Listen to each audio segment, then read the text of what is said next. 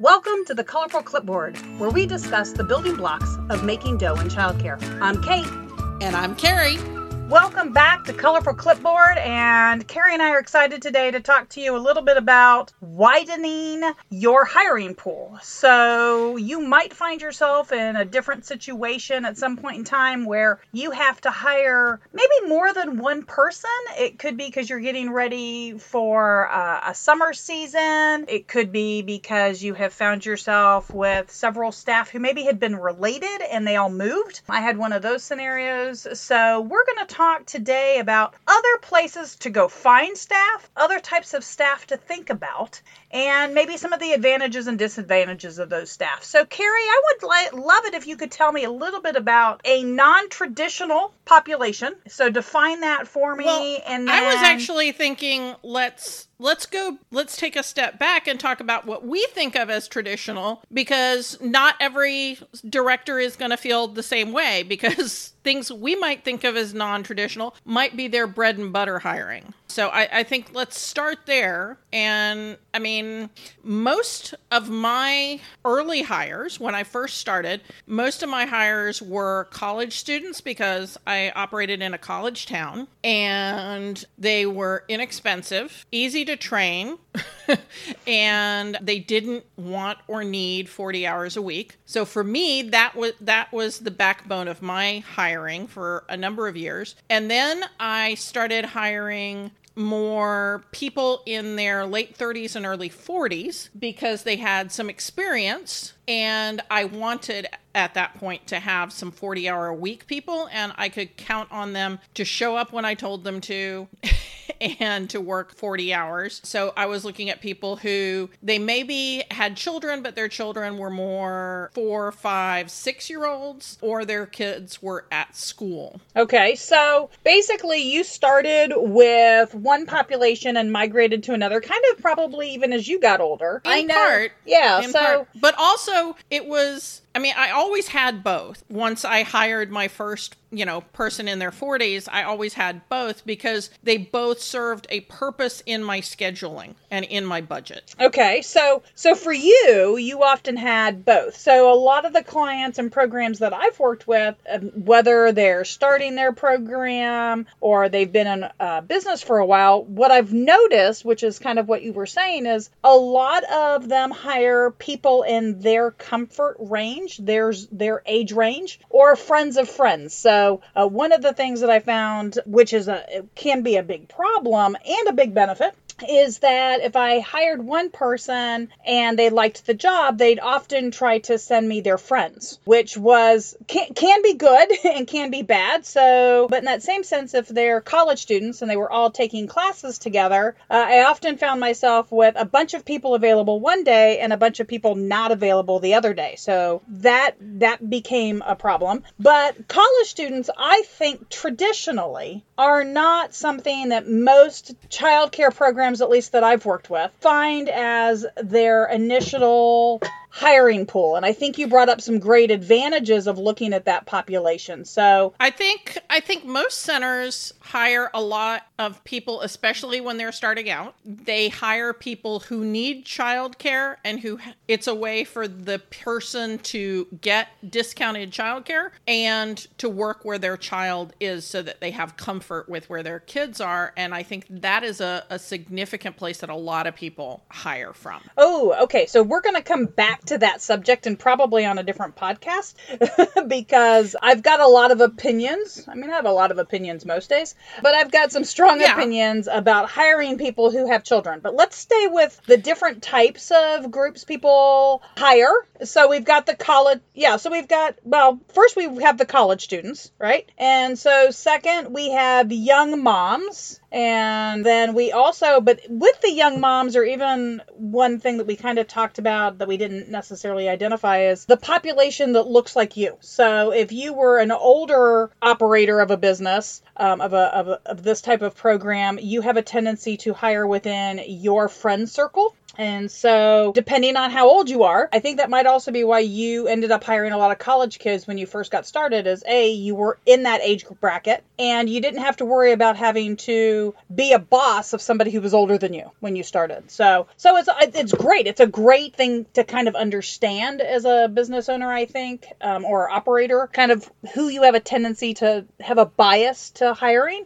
So, and frequently, even within your same ethnic group, if you're Anglo, you have a tendency to hire Anglo people. If you're Bengali, you have a tendency to hire other people from Bangladesh or at least Southeast Asia. If you're African American, you have a tendency to hire Black staff. And you may not think, that's unintended bias. It's not that you went out looking for people who look like you. It's just those are the people who you had access to because you have community. Absolutely. So access is huge, right? So being able to find those people who want to come into the industry, who have an interest in the industry, who are willing to work for what you have to offer with the hours that you have available. I think all of those are really valid things that we do. I think understanding who we need to hire and understanding our implicit bias. So what biases do we have to begin with, and who are we the most comfortable? And that kind of brings us to kind of the topic of, or the goal of today, which was talking about who are some of those other people who we have a tendency to not hire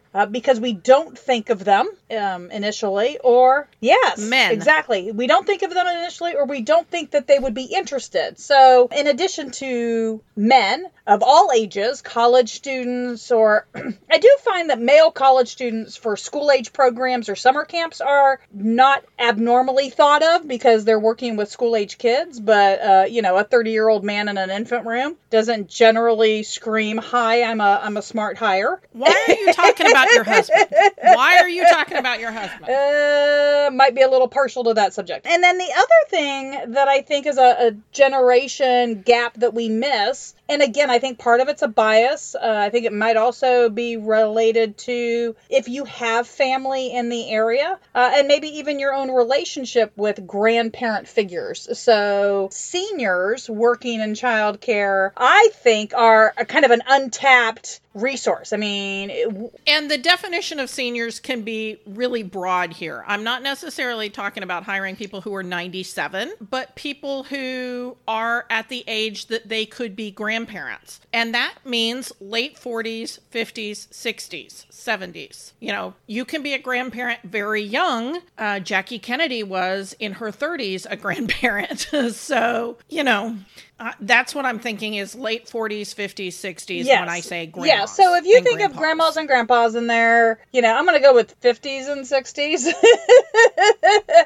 Even though I was in my 20s when I had my kids and my mother was in her 50s. So I totally get that you can be in your 40s or even late 30s. I get that. Yeah, I've got friends that fit that circle. But the one nice thing about somebody in probably their mid to late 50s or even 60s is that there's a pretty good chance that they are not looking for full-time work. They've probably already had their career. They probably love the idea of shorter days, or I envision, at least my experience has been, they like the infant room. Now, it depends on the person. My mother would not have lived in an infant room if you could have paid her. She probably would have been happy to be in the twos. No, I would say that the best toddler teacher I ever worked with would fit in this age category. And she was amazing because she was so good at connecting with toddlers. She didn't have to be as active as a lot of toddler teachers do. The kids just did what she needed them to do. She thought of it as the fine art of plate spinning. She would set up an activity and get it going, and then she would move somewhere else and get another activity going and move to another area and get an activity going. But she could spend 10 to 15 minutes at each of those areas. She wasn't a jack in the box like some toddler teachers are.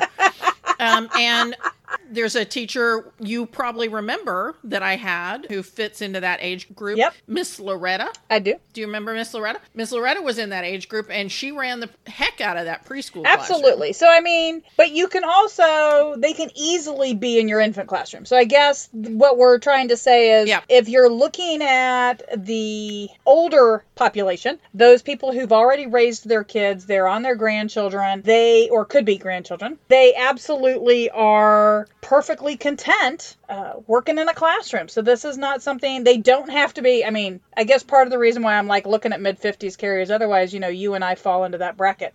And I'm aware. But I really think that, you know, if you broaden your scope from outside of your current age group and think about the different age groups, like maybe you are like Kate and I, and you're in your, we're going to go with late 40s, early 50s, then your tendency is to not want to hire people under about like 35 because you're like, those people are just too high maintenance. But there are advantages to hiring the college student. And you need to acknowledge that if your current hiring pool is just people 35 and older, okay, are they going to be interested? It's not able, it's interested. Are they going to be interested in, on a rainy day, having all the kids take their shoes off and doing footprint art and having the kids walk around the classroom with paint on their feet to make different footprint art? Probably not, because they're going to be like, yeah, I did that 10 years ago and I don't want to do that again. Where that 19-year-old might be. And then if you're hiring mostly the college age kids, you're going to miss some of that imperturbability that you get with the person who is 55, who's like, yeah, I've seen that, honey, and that's not going to fly. So let's real quick, let's kind of summarize kind of the age groups that we've talked about, because we haven't really talked a lot yet about gender or ethnicity, but I would like to kind of summarize. So we've got roughly your under 21-year-old staff, and those are the ones that we're calling the college age students. We have the young moms. So these are, they can still be in that under 21 age group, but they have a child of their own that they're wanting to bring to the program.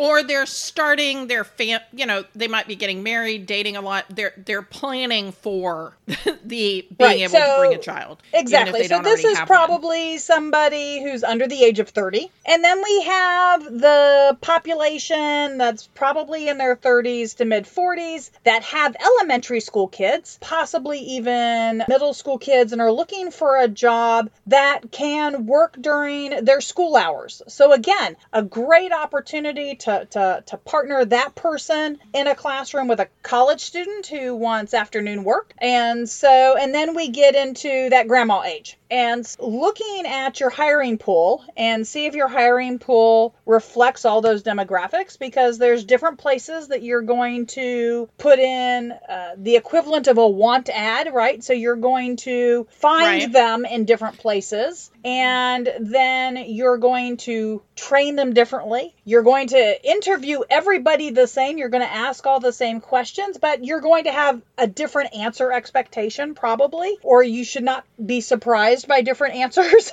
at different populations or different age group. One of the biggest things I think, and we've touched on it a little bit as we're looking at hiring, is to make sure that we're aware what our own biases are. And we need to consider our biases related to age, gender, ethnicity, even religion. And so, a lot of places don't go there, but it's definitely something to think about if you have folks with religious holidays or religious days that they take off. Again, if you have several people who are all of the same faith, which might be different than your population of the students in your program. So if the students in your program are all the same faith as all of the staff and you close for religious holidays, this is not a problem. But if you have a diverse population and you have a larger segment of staff who have a holy day that they want to take off. I'm going to pick Good Friday as an example because it's one people are familiar with, right? So if your center is a secular program, but 40% of your staff are Catholic, how are you going to staff your program basically on Good what Friday? we're trying to say is it's not that you can't hire the Catholics. It's make sure that you just make sure, I mean, figure out how you're going to handle that day. What are the days? And asking that question during interviews, are there any holy days or personally special days that you're going to need to have or that you're going to expect to have off? Because some people, their birthday is basically so now a religious I have a question, holiday. though, because I would be really cautious about asking that during an interview. During the orientation, it's always great to ask during an orientation, do you have any standing vacations or days that you need off? Just so that when I'm scheduling, I'm aware of on a yearly scale. So, and one of the things that we'll talk about in another podcast, so make sure that you listen in an upcoming podcast, which will be things like vacation staffing headaches and maybe some ways to get around that. But it is something that it's definitely worth you knowing going in. So we've talked about kind of how our pool gets started, how to widen our pool a little bit. But Carrie, tell me a little bit about how you get that outer rim version of a staff person, that elusive male in the early childcare classroom. How do you catch one of those? Well, I always... That was funny. It was a mandate in my head that we had to have one. Yes, a mandate. I'm sorry. I was like, oh, look at you. I didn't mean to have that dad joke in there, I promise. But so I wrote different ads because ads appeal, or job postings if you prefer. My favorite one that almost always netted me some good male applicants is, do you want to play with Play-Doh? Or are you missing your Lego time? Those two almost always got men applying for my job. That being the first line of the job posting, because yes, they do miss their Legos, and yes, they do want to play with Play-Doh, where you don't get that response from as many female applicants. So part of it is writing your ad to appeal to men. And part of it is telling your current employees and your current clients that you are looking for males to work at your center and explain why. Because if your staff is currently all female, it may sort of freak some people out that you want to hire a man. But if you explain why, that it is important for children whose male role models work a lot, or who are in households without male role models, to see that men can be caregivers, to help with toileting in the toddler classroom for the boys, because I'm sorry, we can do a lot, but we can't really explain in a way that a toddler is going to understand why they have to aim. So it's just much clearer when it's coming from a guy. Or, talk about how, we have a lot of male energy in X classroom or Y classroom, and so you want to have a male teacher in there to help them be able to channel that without as many injury and accident report. There are lots of reasons why you want to have men on board. That's a short list. The biggest item from a director's point of view is it cuts down on the amount of gossip that your staff do if there are men on staff. And I don't care if the man is gay, straight, 12, or 427. Your female staff are going to gossip less when there is a man there. It's just going to happen. And so I think making sure that you have a man on staff is very, very helpful for all of those reasons. It's important for kids to see that men care about Okay, so with that, one thing I'd like to outcomes. touch on real quick is we're talking about men in the classroom. And when I brought this up to one program, encouraging her because she had some of those high boy energy classrooms, she immediately thought that I meant that her assistant director or some sort of administrator needed to be a guy. And it was a very interesting conversation with her because she just automatically assumed that I meant that she needed a guy in a leadership position. And that is not what we're talking about here. We are talking about, the guy who is a great infant, teacher, a guy who is great with the school agers, a guy who is great with your preschoolers and your toddlers. I mean, they do exist. And I have hired men yes. to work in every one of those classrooms. And I can see some people, like in my mind's eye, I see several people like their shoulders are just going up around their ears around the concept of a man in the infant room or a man in a toddler classroom. But it does work, and it is wonderful, again, because they have just a different energy. They just bring a different focus into that classroom. And if you can find a baby whisperer, who cares what gender they are, right? I mean, this person's going to put that crabby kid to sleep when they need to go to sleep. I don't care who it is. So I don't know how I put that in I guess I could just, advertise for baby whisperer and see who shows up. So you can't hire my husband. I'm sorry. But yeah, so it is something to definitely keep in mind when you are expanding your hiring pool, whether it's a first-time hiring situation, whether it's seasonal. And so seasonal is, again, another one of those components to think about, because you might have a larger population of school age and preschool kids during the month of December and January, which means that you can tap into those short-term college students who are only around for a few weeks. But that might be perfect. That might be exactly what you need. And finding folks like that who are available during December and January, they're available in June and July, might really be a great asset to your program to have on the equivalent of a temporary list. And, that's another thing to make sure you have. Substitute lists. So when you're hiring when you're doing your hiring, always make sure that you really are on the lookout for those who could be great substitutes. Even if you don't think this person's got it for, a 40-hour week, or they have kind of a busy schedule, so they don't have the availability that you need, but you like them, definitely keep them in the loop. And again, that's frequently where you get those people in what we're calling the grandparent age bracket. And I'm not saying you have to be a grandparent because you're in your 50s or 60s or late 40s. That's not what I'm saying. That's just, I need a name. Yes, because I don't like that whole millennial and Gen X's, because is that they may none still of that makes sense to me right now. But a lot of times, that's how those people came into my program, is they came into my program as substitutes, because they were the grandmother or the grandfather of a child at my center, and they came in to do story time in preschool, and they said, "Oh, this is fun. Is there a way I can do this more often?" And I'm like, absolutely. Let me put you on my substitute list. And then they did that, and they were like, "So I noticed that you seem to need me a lot from 3 to 6. Can I just work every day from 3 to 6? Yes, ma'am, you can.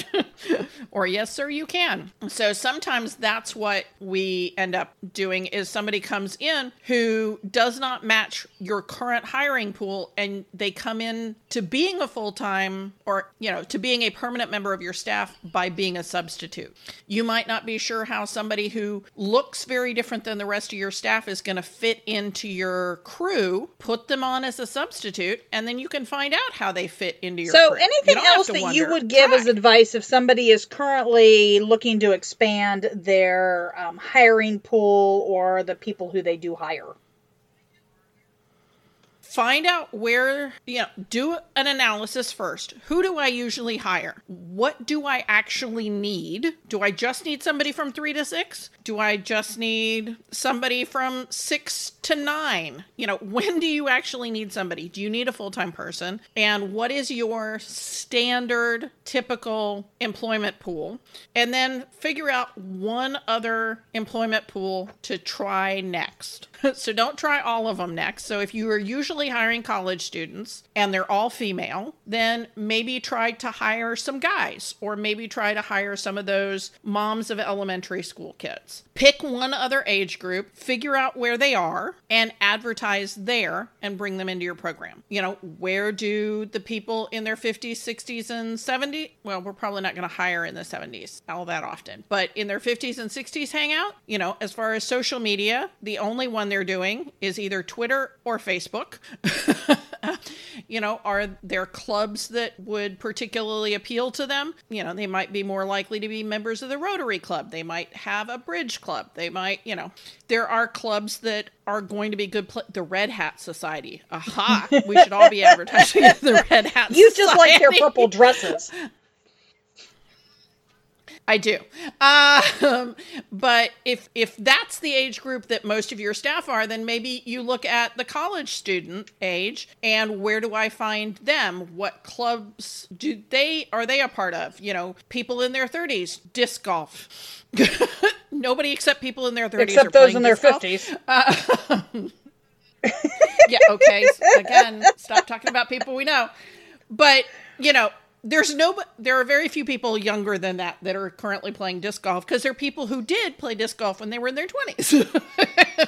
And now, or, what are the places that they gather and advertise there and bring on people from one other hiring pool, see how it works, hire 2 or 3 from that hiring pool and then expand again. If you're having to completely staff your program from the ground up because you're opening a new location or something else, you decided to fire all of them because they were being twits, I don't know, then just pick 2 or 3 of the hiring pools so that you have a diverse staff to begin with. It makes it much easier to incorporate other awesome tips, Carrie. I really appreciate you taking the time to kind of help us all think through and get outside of our comfort zone. And don't forget to do, personal self-assessments. And hopefully this is kind of an unsaid one, but let's make sure that you actually advertise those jobs to your staff and parents, and ask your staff and parents for connections, because if they are raving fans of your program and they really like the person who they're sending to you, that's always a good thing too. So with that, we are going to end today's podcast, and we hope to talk to you soon. Thank you for listening to Colorful Clipboards. Connect with us on social media at Colorful Clipboard, or send us an email to hello@colorfulclipboards. Send us your voicemail with your own questions and stories. If you want to keep learning with us, visit Texas Director, where we continue to have seminars, licensing, programs, and more. This show has been made by me, Carrie Casey, and Kate Young, with assistance from Hallie Casey and Marie Young. If you learned something today, share the show.